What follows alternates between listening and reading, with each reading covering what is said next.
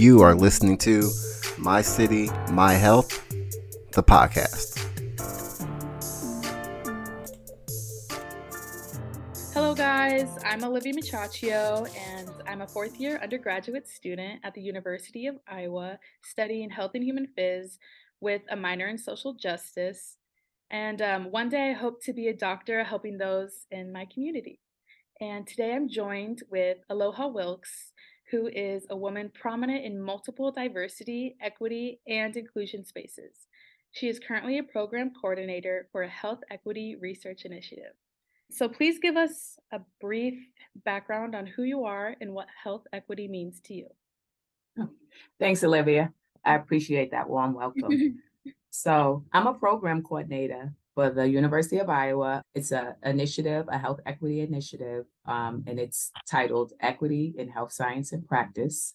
And it's actually an effort that's throughout the state that's focused on advancing health equity through community engagement, which is a much different approach than most research.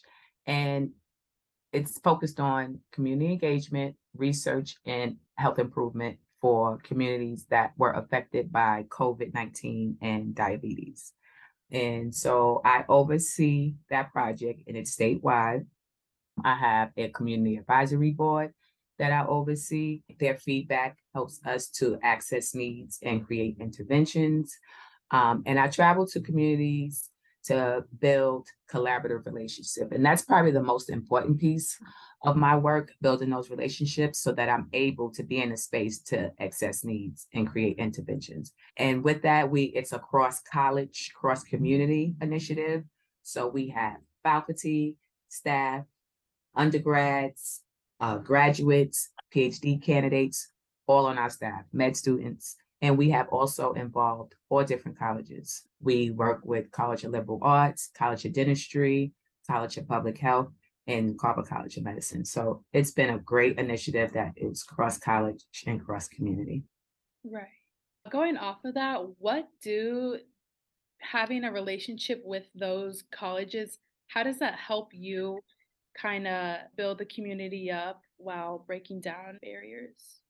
Because each college plays its role in that. And so they bring their level of expertise from the College of Public Health, and then they bring their level of expertise from the Carver College of Medicine. And so we try to put everyone at the table, and so we can obtain different perspectives. And that really helps when we're creating these interventions, that we don't miss those gaps, and we actually kind of, provide the resources based off the needs. Overall, what does health equity mean to you? To me, health equity means that everyone has access to healthcare, plain and simple. Right. And it's important that we look at social determinants when we're looking at healthcare, because community members don't have food security, housing, transportation, and those things evolve to quality of life, then there's very little chance they're going to worry about healthcare, right? Because they're trying to survive. So those are the things that I find myself looking into, doing more deep dives into in obtaining healthcare for everyone. Right. So what does a certified professional coder entail, and how does that help you in your goals to close the health equity gap? So certified coding is how revenue is brought in. And so it's a mixture of ICD-10 diagnosis codes and CPT codes. And ICD-10 actually describes like the disease or the condition. And then the CPT codes describes like the treatment or the therapy or in the diagnostic services. So when you look at intersections there, you are able to pull some data that can transfer over to health equity. And so if I'm looking at certain demographics and I intersect with that disease and how that person was treated, I can see whether there is some equity or inequities there based off those intersections. And so I've been able to help different med students who have created presentations and they have pulled in data and kind of helping them break down that data and how to present it and how it looks when you're trying to look at different equities and inequities surrounding healthcare. Okay. That's something I did not know. Yeah, I actually did not know it would transfer over because Right. I've been a coder for so many years. I've Mhm. actually was in coding integrity before this for almost a decade. And so I just was ready for a career change and able to do and wanting to do health equity and just realized that my coding certification would be able to help out with that. Mhm. Yeah, and it kind of shines light on there's so many layers to health equity and what Mhm. you can do, how to get involved as a student, and Mhm. probably most of the public wouldn't know that Yeah, play a crucial role in absolutely. identifying what needs to be fixed, what should continue. Mhm. It really Mhm. helps highlight those. Yeah, it's a very data-driven world. And so you have to be able, it helps to break down data. And the better you can break down data, you are able to deliver, resources based off of needs. And so when you can look at it from that perspective of diagnosis codes, treatment, and demographics, and you can really begin to like kind of look at some equities versus inequities. Thank you.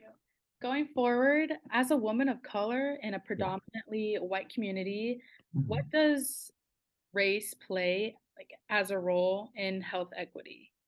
So those same inequities that community members face, Black and Brown community members, that was a system, right? So those same inequities face Black and Brown researchers for health equity. Mhm. It's just two different sides of the coin. It's interesting depending on the space I occupy or the communities I serve. We target communities that are underserved. And so we go to them humbly. And as a woman of color, a professional, and I carry the university brand, it can be burdensome actually sometimes to make sure that I'm not being framed in different stereotypes and biases. And so I remain professional all the time, and I'm very transparent as to what I'm doing, providing and delivering health equity. And I say most of the time that pretty much works, but there have been times, there's been some bumps in the road where unfortunately we have community that just, they don't necessarily, they kind of lean into the stereotypes and that can be difficult conversations, but conversations I'm willing to have. Right. Mhm. What do you think is missing in the conversation about health equity? Furthermore, who, if anyone, is missing in the conversation? I think what's missing in the conversation is actually the community members, the communities that we're serving. We can't assume what the needs are unless we actually are engaging with that community and those community members to find out the needs. And a lot of times we look at theory and we look at all of the other things outside of the actual communities, and that means going in and community engagement. And so we think that theories and stuff that we bring up are actually going to work for any community we serve. And that's not it. Unless you have community members at the table who are willing to confide in you and let you know what the needs are and are willing to work with you to figure out interventions to overcome those barriers, um, that's not health equity. Everyone has to be at the table. Mhm. So, what do you do to try to get those community members at the table? Like, do you do questionnaires, surveys? How are their voices being heard? I actually see, and so that leans more into the traditional way of it. There are surveys and stuff, but Right. when you're doing this community engagement work, you're literally driving to the community, Mhm. getting out your car and walking through the neighborhood, through the parks. You're in all the spaces that they occupy, the grocery stores, the events for different holidays. And I've gone to Storm Lake. I've taken cultural humility there. I've helped out at food pantries. You dive into the community like you're a community member because you have to start. It takes a long time. It does not happen overnight. Mhm. So any opportunity that you have or available to you to engage, you need to engage with transparency, Mhm. be fearless, and be intentional. Wow. And that will start to build those relationships so that we can actually get to the table. Awesome. Wow, that just gave me chills. Yeah. That's so No, awesome. it's fearless work. It's fearless. Wow. Yeah. Mhm. Um, okay, and then as someone who works with hospital leadership, on diversity, equity, and inclusion initiatives. Do you believe the composition of the board reflects the communities that experience the gap in health equity? I definitely acknowledge that a real effort was made Right. to have that Hmm. board reflect the communities we serve, right? But I don't think there is just enough individuals who are willing to do this work who are of color, right, to bring to the table. And that's kind of disappointing because although I do have, um, I, I'm very committed, Hmm. in what I'm doing. But unfortunately, I have colleagues and other community members within the university who've had reason not to be as committing, right? And who couldn't take all the different system and structural things that kind of stacked up against them. And so they chose to leave. And so when you look at that, then the more professionals of color who leave, then that's less who we are able to sit around the table. And so, although I think there was a real effort made to compose a committee that was reflected, we need to do more about making sure we retain professionals of color so that they remain a part of the conversation and we actually get to those resolutions and overcome those barriers that we need to. Hmm. So do you think it's more of a systematic issue? Like, Absolutely, yeah. okay. Okay. It's to me, it's that I mean the healthcare system, and that's the hard work, right? Because it's the healthcare system. We're really trying to like reform a whole system, Right. Yeah. and From it's the through bottom health, up. exactly, and it's through Right. health equity.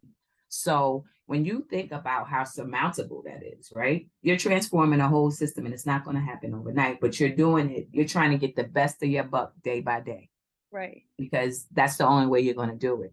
And that's a piece of that is developing relationship with community members, recognizing and sitting down and acknowledging stakeholders, Hmm. just it's just, so many pieces to it, making sure you have a health equity team that's equipped to deal with all the different, I don't want to say ups and downs, but it's bittersweet when you're dealing with health equity. Like I said, because we are actually transforming or starting to help to transform a system. Right. I kind of can see that in the work that I do. I'm a nursing assistant at the Mhm. university, Yeah, and I can definitely see there are disproportionate resources given right, to those who know to ask for them right, rather than right, those who unfortunately don't have the same knowledge.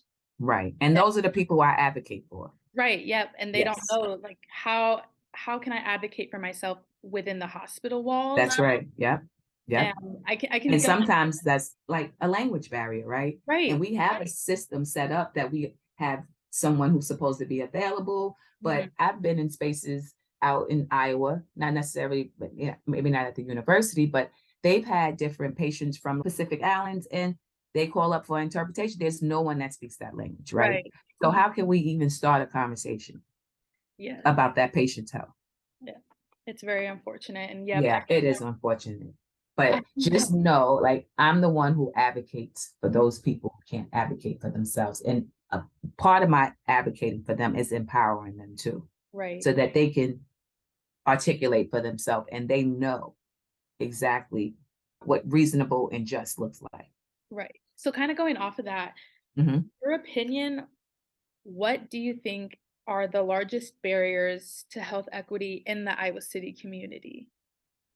My equity team has not done such a deep dive into Iowa City, but what I can tell you in Iowa City, my feedback has come from surveys that we've conducted in different interviews that we've conducted with different populations in regards to COVID and diabetes. Mhm. And in those surveys and interviews, we were able to target English speaking populations as well as Spanish speaking populations. Mhm. And so gathering that feedback and looking at the data and coding those different things out, some of the same themes that are around the country for Black and Brown community members are within Iowa City. The biggest being communication barriers, whether it be because of cultural or language, or just the connection to your primary care provider, or trying to have a connection, or feeling like you're a patient. Because maybe your provider doesn't look like you or, doesn't speak your language. And so trying to make that connection seems to be very hard for community members. But there are some providers who are willing and who are doing some things to make sure they can connect. But if you're not intentional about connecting with your patient, it's not just going to happen. It's not magic. Right. I can also see that again in a hospital setting. There's a lot of mistrust between patients and providers. And I think that does kind of drive people away from getting the help. Absolutely. Absolutely. Because it piggybacks to historically things that have happened. Right. Yes. And then, and so it does. It just doesn't, we have to do a better job at providing safe space for our community members who are of color, and they're needing the same care as everyone else across the board. That's health equity. Mm-hmm. And going off of that, as someone who's a key contact person for community engagement, why is it important to keep those community members involved to overcome the barriers that are set in place? And what are the repercussions if those members are not involved? Yeah, it's very important for community members to stay involved. We have to humbly approach them and ask them, how can we help you? We don't need to come with the solutions. We've tried that for years and it hasn't worked. And demographics change sometimes by the week. It's a very different world. So you have to continue to revisit. It's not just ask once, but develop a relationship that where you can come back and revisit is, what can I do? How can we help? And you're getting that from community members. And then the stakeholders, all the businesses in the community and the entities in the community, they join in because everyone is part of this. And so Storm Lake it's a kind of a tight-knit community. So it was less difficult to create those connections there. But I'm not sure. A lot of places you'd be surprised because I actually presented at the public health conference last week. And I was introduced to people right here from the University of Iowa within departments that I never knew about. Right. So maybe even getting their voices out. Yeah. And some resources was right there in Storm Lake that I didn't know about, but you have to really dig, because we might look from the outside and have our equations and be like, well, this is the problem. Looks like they need more transportation. But unless you're getting, especially from a diverse space, unless you're getting that from the community members, that is not how you need to access needs. Right. Yeah. Those need to come straight from the community members. And the consequence of not getting those for community members is, for us, the unfortunate part is that we will continue not to be able to ensure healthcare access for all. And we need to be doing exactly the opposite. So proper representation of the community, you might say? Absolutely. Proper representation, and actually let them represent for themselves. And if you need to bring an interpreter there, you need to have listening groups, listening discussion, very intimate spaces. That's the only way people are going to be able to really tell you what their needs are. And kind of improve that group efficacy in the community to make sure that they know that they can advocate for themselves. Exactly. And for them to know that there's people like me out here that's advocating for them, because you'll be surprised these vulnerable communities don't even know there's people advocating for them. And that's even empowering for them to know that someone's advocating for them. They're like, okay, well, she's advocating for me. I'm going to advocate for myself and my family. It's all about sharing that space so that you don't feel isolated, that you can't express needs. You can't, and that's what I don't. And that's what I prevent from happening. I want everyone to be able to be in a safe enough space to express needs in regards to health equity. Okay. Moving forward, in the Iowa City community, what are the specific needs that are required to help close the gap in health equity? So I'm going to speak on access. Recently, UIHC has made a huge effort to increase healthcare for residents on the southeast side of Iowa City. And so they have a brand new clinic that they're opening on the southeast side of Iowa City. The reason for opening was to make sure everyone has access to high quality healthcare. And that came straight from the mayor of Iowa City. And so that's what most residents on that side of town had to travel very far just for their primary provider. And that means a lot. I spoke about transportation being one of the social determinants. And so putting a facility close to residents, they can have access. That's huge. That's huge. I commend UIHC for doing that. What you value, you put effort and money towards. Right. And then going off, like, having more access points for those in the community might also decongest hospital, because right now we're always absolutely overcrowded. People are going to the emergency room for their primary care. Right. Transportation plus fear of the medical space. It doesn't take much for someone just to say, you know what, I'm checking out. Right. So, and like you said, it will free up some of the systems, kind of unclog some of the systems, like in the quick care, the emergency room, all of these spaces that are kind of a net for patients who just don't have that accessible healthcare. And that helps the whole community, right? So yeah, when you take care of the vulnerable, it usually impacts the entire community.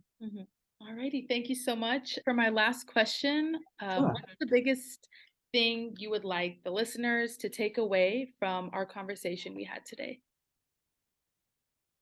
The one thing that I would want anyone, listeners, or anyone who might be interested in health equity work, I would want you to know that it's brave work. It's hard work. I like to call it soul work.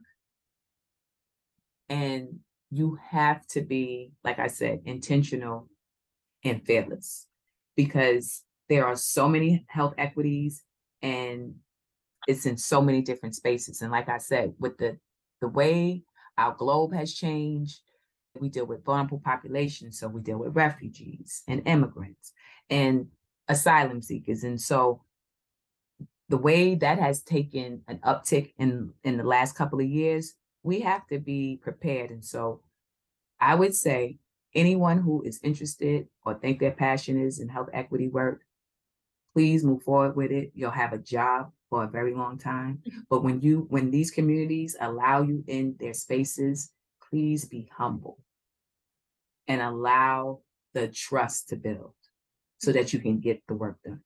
If you don't have the trust, then there's no basis to build up off of, no foundation at all, not at all. And so that's very important. So that I would ask that of anyone who's trying to do health equity work, be humble and be intentional about gaining trust. Well, thank you so much, Aloha Wilks, for joining me today. Thank you, Olivia. It was a pleasure.